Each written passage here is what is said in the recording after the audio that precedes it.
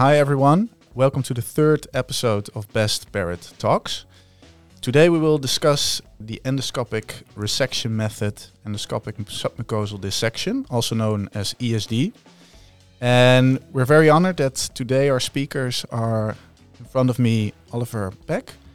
Oliver Pech is an internationally renowned expert in interventional endoscopy and one of the worldwide leading expert in endoscopic diagnosis and treatment of early Barrett's neoplasia. And next to him is Professor Jacques Bergman, gastroenterologist in the Amsterdam UMC, and he's also head of endoscopy and a leading scientist in the field of Barrett's neoplasia. So welcome to both of you. My name is Doer Stevens, and next to me is my co-host Vincent Joustra. And this is Best Barrett Talks. Yeah, so hi, Jacques and Oliver. Maybe just a brief introduction for people at home listening. It might be some young gastroenterologists with an interest in the field of Barrett's neoplasia. But so just a short introduction. If there's visible lesions of Barrett's neoplasia, there's basically now two methods of removing this. One being the golden standard EMR, and there's a novel technique now which we're going to discuss today, which is called endoscopic submucosal dissection. And perhaps to just start with what are both techniques and how do we do it, maybe Jacques, you can start with a brief introduction about both techniques. Thank you, and thank you for inviting me. It's nice to be here with Oliver, who I share a long history in this field. So background on EMR versus ESD. EMR is largely a cap-based technique in which you put a transparent cap on the distal end of your endoscope and then use a variety of techniques to usually lead to suction in the tissue in the cap and then either releasing a rubber band and then snaring below the rubber band or closing a snare and then resecting with the snare. So EMR is generally a cap-based technique for early Barrett's neoplasia. Downside of the technology is that it generally gets you fair pieces of tissue, but if the lesion is larger than 15 to 20 millimeters, then it becomes difficult to resect a lesion en bloc, so in one piece with such a cap-based technique. Mm-hmm. And very often lesions are significantly larger than 50 to 20 millimeters, so that if you want to remove them with a EMR technique, you have to remove them in multiple pieces. It's called a piecemeal EMR. You then start off with placing markers around the target area that you want to resect, and then in 1, 2, or 3, or sometimes 15 pieces, you resect that whole target area in piecemeal. Yeah, all within the same procedure. Yes, generally we try to resect all visible lesions in the same procedure, because if you come back after healing, then there will be scarring, and the subsequent resection is going to be significantly more difficult. Yeah. Now, ESD, on the other hand, is a technique that has been around for at least the last 10 years, and it's been developed in Japan, in which you try to remove that same target lesion, but in one piece. So that means that you can't use a cap-based technique. We generally use a very small cap to stabilize your endoscope, but it's not used to suction in the tissue. It's used to basically stabilize your endoscope and to move around and below the lesion, trying to carefully dissect fiber by fiber the whole lesion en bloc. So that generally starts with an incision of the mucosa.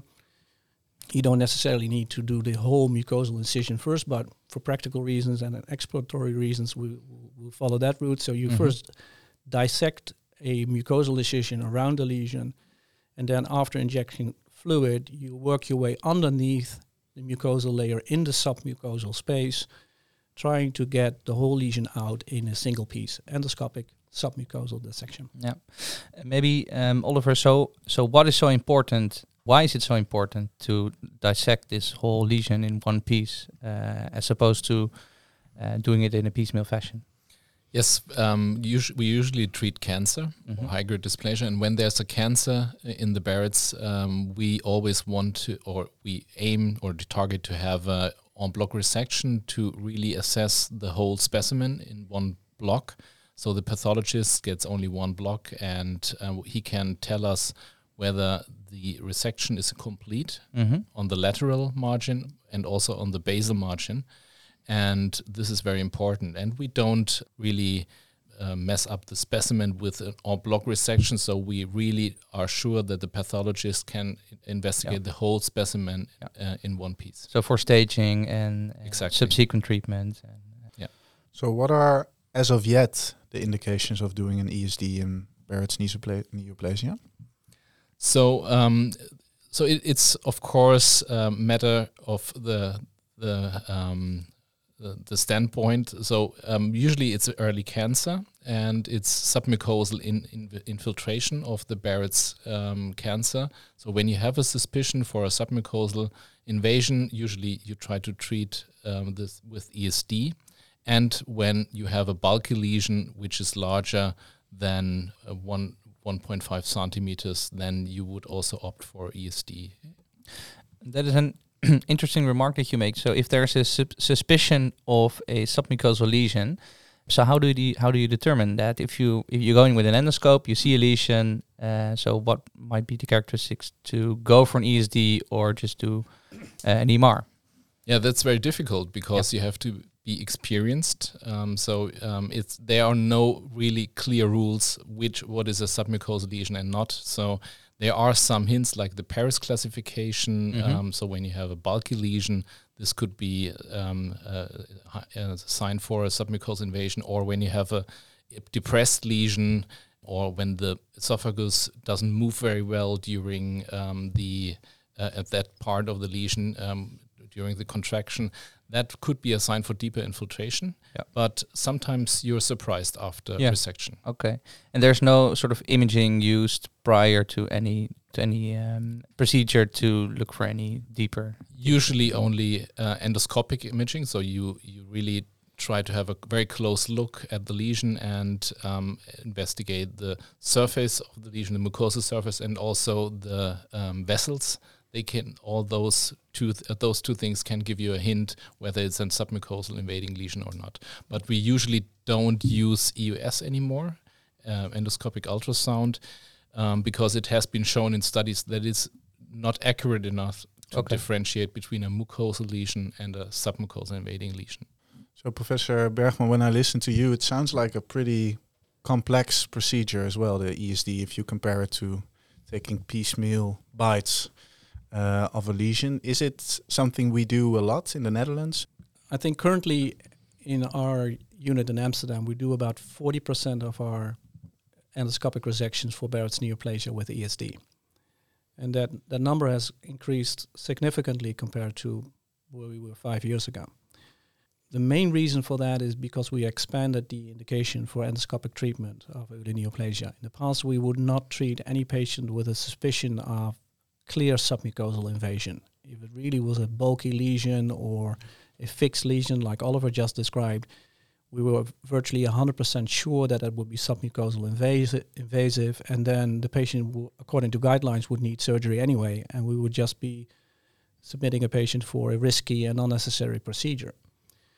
But over the last years, we've gradually expanded the field of potentially curative endoscopic resection also to patients with submucosal cancer, and that means that there is a very good and very strong indication to go for the optimal resection technique for that, and that has increased our numbers significantly.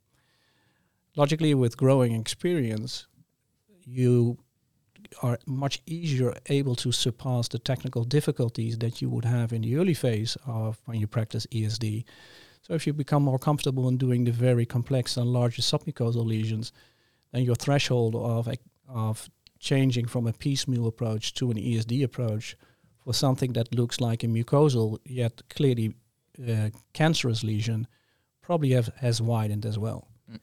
Both Oliver and I have always been pretty conservative in just embracing ESD from the logic of doing an en bloc resection for all our patients. It's simply not necessary, and it's unnecessarily complex for the majority of mucosal cancers.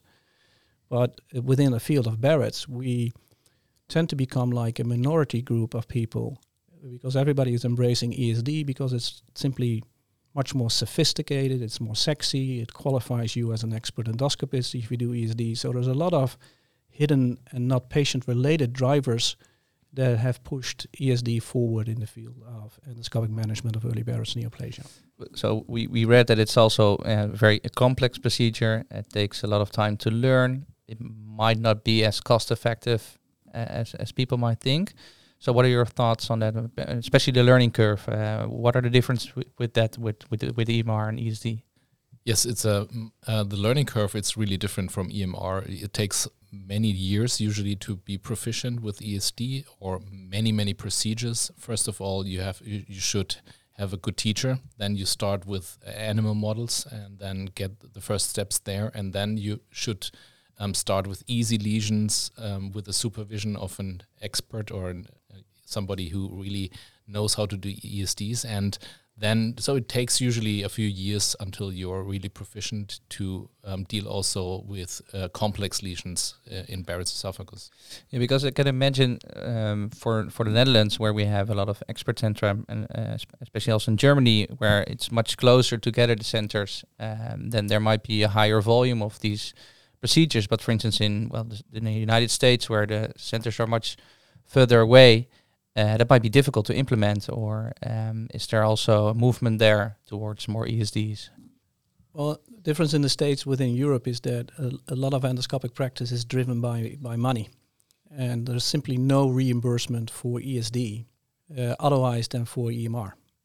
So if an American endoscopist would spend, like Oliver and I are doing on a regular basis, like 4 or 5 hours on an endoscopic submucosal dissection, whereas you could do the procedure in 25 to 40 minutes if you do a piecemeal EMR, and you get reimbursed at the same rate, then most American endoscopists really have no interest in moving into this field and spending a lot of time going through the required learning curve.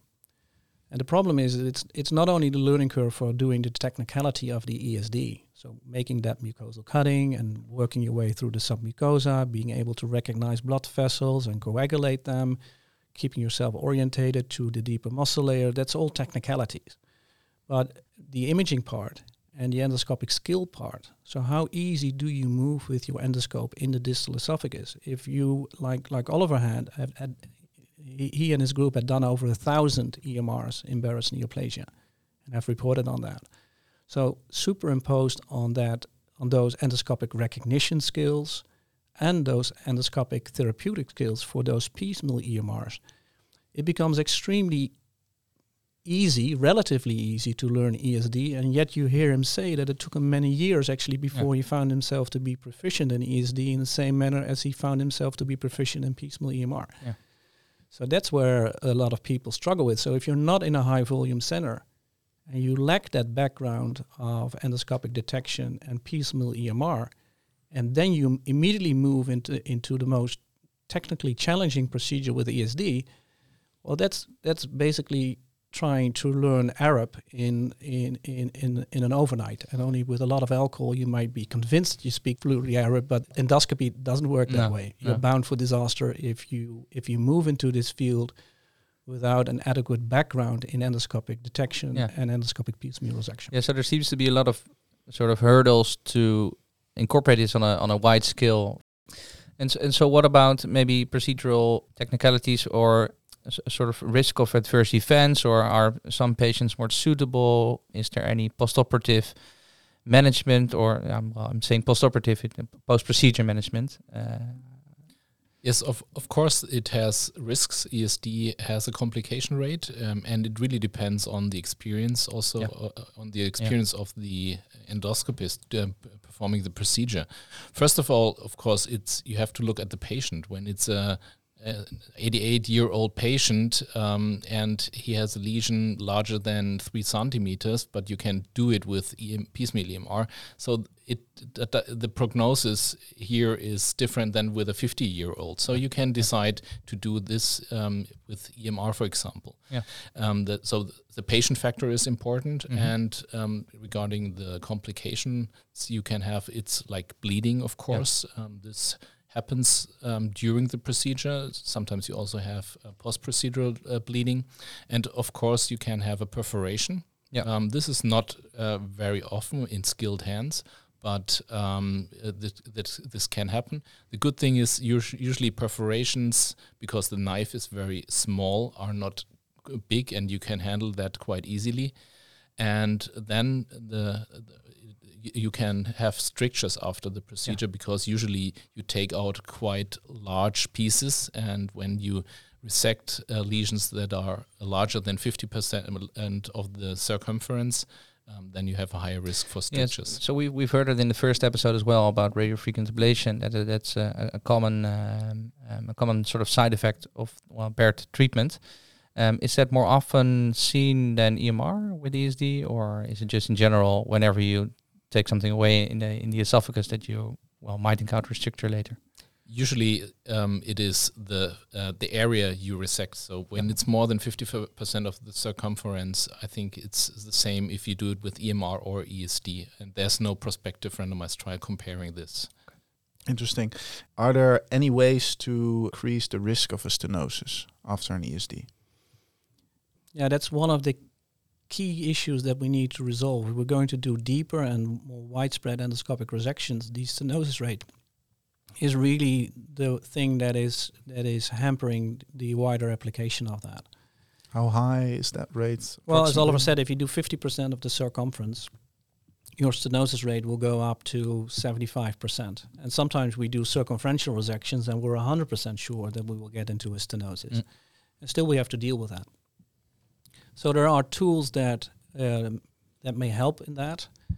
One of them is injecting the wound bed after your endoscopic resection, either piecemeal EMR or ESD with corticosteroids, or to give the patient tablets or liquid fluid that will hopefully cover the wound and again contain corticosteroids to reduce the inflammatory response.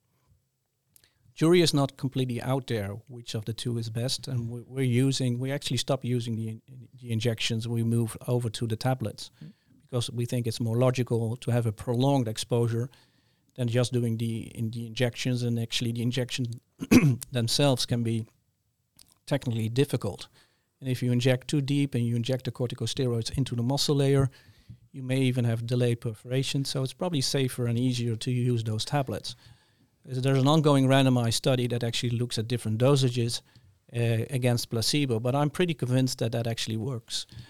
Still, it's not optimal, and maybe we should be using not only corticosteroids and other medication to reduce the inflammation and the fibro tissue response, but maybe also something that provides a matrix for healing. Injecting matrix cells and cell sheets have been tested. I think in the next years we will see upcoming research that actually not only giving our patients a inflammatory response inhibitor, but also probably something that improves healing and creates a matrix for less stenosis-prone healing is what lies ahead. And what about leaving? Well, this is just a thought, but what about leaving something in sort of a stent-like construction that gives a counter pressure and keeps it open while healing? Might that be an idea, or is that already been thought of, or just an idea? No, it's a good idea. At least we thought about that, and we've tried it a couple of times. There's a couple of issues there. First of all, the stent tends to dislocate very easily because the esophagus is not yet stenosed, and there's nothing keeping the stent in place.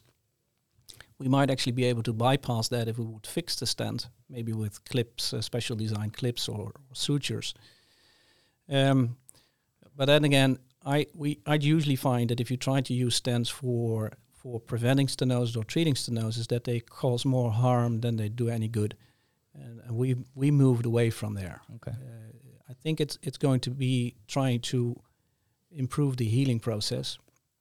But then again, the esophagus does the thing that the human body does best, trying to improve healing. So it tries to make the wound that you've created as small as possible. So that means circumferential contraction and longitudinal contraction to make the wound as small as possible and to heal up in that condition, which then generally leads to stenosis and fibrosis. So we need to break that circle by probably local therapy.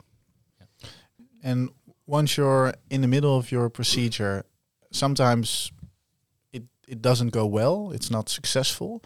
What are signs for you guys when you're doing it that you're saying, okay, perhaps in this case we should abort the procedure, or you have a feeling that it's not successful? For example, when you have a deep infiltration into the muscle layer, so when you have a T2 situation, so when the tumor invades the muscle layer and you can't really resect it, then you have to you abort and stop the procedure. And it depends a little bit how far you went with your procedure. Sometimes you can just leave it in and do nothing, or sometimes you can resect part of it, perhaps with a snare, just to get some histology. It depends a little bit on really the situation. But you can stop during ESD. Yeah. And Jacques, I heard you saying about the submucosal thickness and histology part, and we've been reading about this in a recently published paper where actually the submucosal thickness was quite comparable at histology between EMR and ESD. So what are your thoughts on that? I imagine you've read the paper, which is going to be in the disclaimer, of course, but. That's an interesting paper that was published in Endoscopy, I think this month actually. Yeah.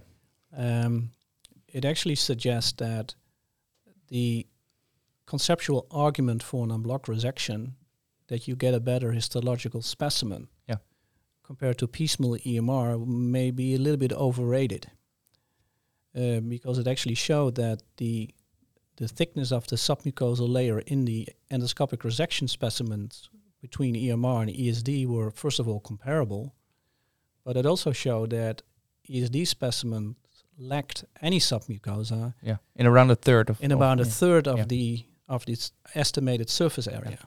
Whereas if the name says it's endoscopic submucosal dissection. It's the whole idea behind the technique, so, right? So if at least 1/3 of that dissection actually is at the level of the muscularis mucosa, that would mean if you would have a submucosal cancer, then you would then have an R1 resection at the vertical margin. Yeah. But that study also showed, and that study actually came from 3 high-volume German centers in Hamburg, Düsseldorf, and in Augsburg, that there was a significant variability between these centers if it came to the extent of that inadequate submucosal dissection, let's put it that way. And again, it points to what Oliver was saying, is really, you can do an ESD, but the quality of that ESD is very much determined by the quality of the endoscopist and how well he actually does a submucosal dissection or a suboptimal submucosal dissection. And actually that parameter in that study, how much submucosa do you have in your resection specimen, might actually be a very good quality parameter for an adequate ESD. Yeah. Yeah, so it's a very important outcome indeed. So we've been discussing now extensively, ESD, MR, differences, but also new studies, and maybe something for the future. So how do we in the future, maybe Oliver, how do we in the future position this treatment in the current Barrett neoplasia management, and what are perhaps future unmet needs that need to be encountered or need to be dealt with before we can move this further? I think we need more easy ways to perform ESD. It's still a very complex technique, and as we discussed, you have to be very skilled. You have to have a long learning curve. But if we would have tools to make it easier, much more easier and quicker, then I think we would use ESD more and more often than EMR, because it has, of course, many positive things compared to EMR. I think this would be one thing I would expect in the future. There are already some tricks you can use, like counter traction and with clips and strings or rubber bands and something like that.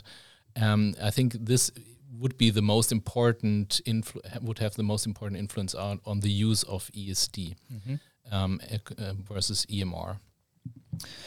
Yeah, so counter traction, that's probably the one thing that we suffer most from. Yeah, an endoscopist is a pretty stupid instrument, because it's basically you have just a single finger, and with an eye on the tip of your finger. Mm-hmm.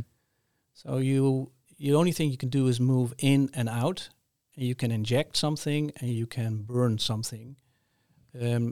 But there's not like a small guy taking the specimen and lifting it up for you so that you have a second hand or a second finger, and that you can uncouple your endoscopic visualization from what your finger is doing. So if during laparoscopic surgery, so it might be more like a laparoscopic procedure. The surgeon has two hands, Yeah. so he can have triangulation, and the movements of his hands are independent from his visual view. Yeah. In endoscopy, the endoscope for vision and the endoscope for therapy are coupled. Yeah. So everything you do is where your camera goes, of course. Exactly. And there's only a single lumen. Yeah. So to create some counter traction, and there are new devices actually coming out that actually are very elegant. There's like a clip that you can place on the specimen that you're going to resect, and it has a small magnet in a ball, and you can place that on the specimen, and then take another clip with a magnet, click it onto the one, and clip that one to the opposite wall, for instance. A very easy through the scope counter traction technique, or a retraction wire that basically has a memory alloy to it, so that you clip it onto the specimen and you clip it distal to it, and it constantly pulls away the specimen from the deeper layers. Very simple and elegant tools, but all focusing on, I think, what Oliver was alluding to. We need triangulation. We need a second hand outside the endoscope that helps you to better... Just to hold the lesion, to have it as tight, and then you can dissect it. Okay, with that I think we can finish this episode. We would like to thank both of you for being here and for this very interesting discussion. And to the people on the other side, thanks for listening. Next time we're discussing another novel treatment strategy in Barrett's neoplasia. It's an alternative to heat-based treatment modalities, which is the cryoablation. And we hope to meet you then again.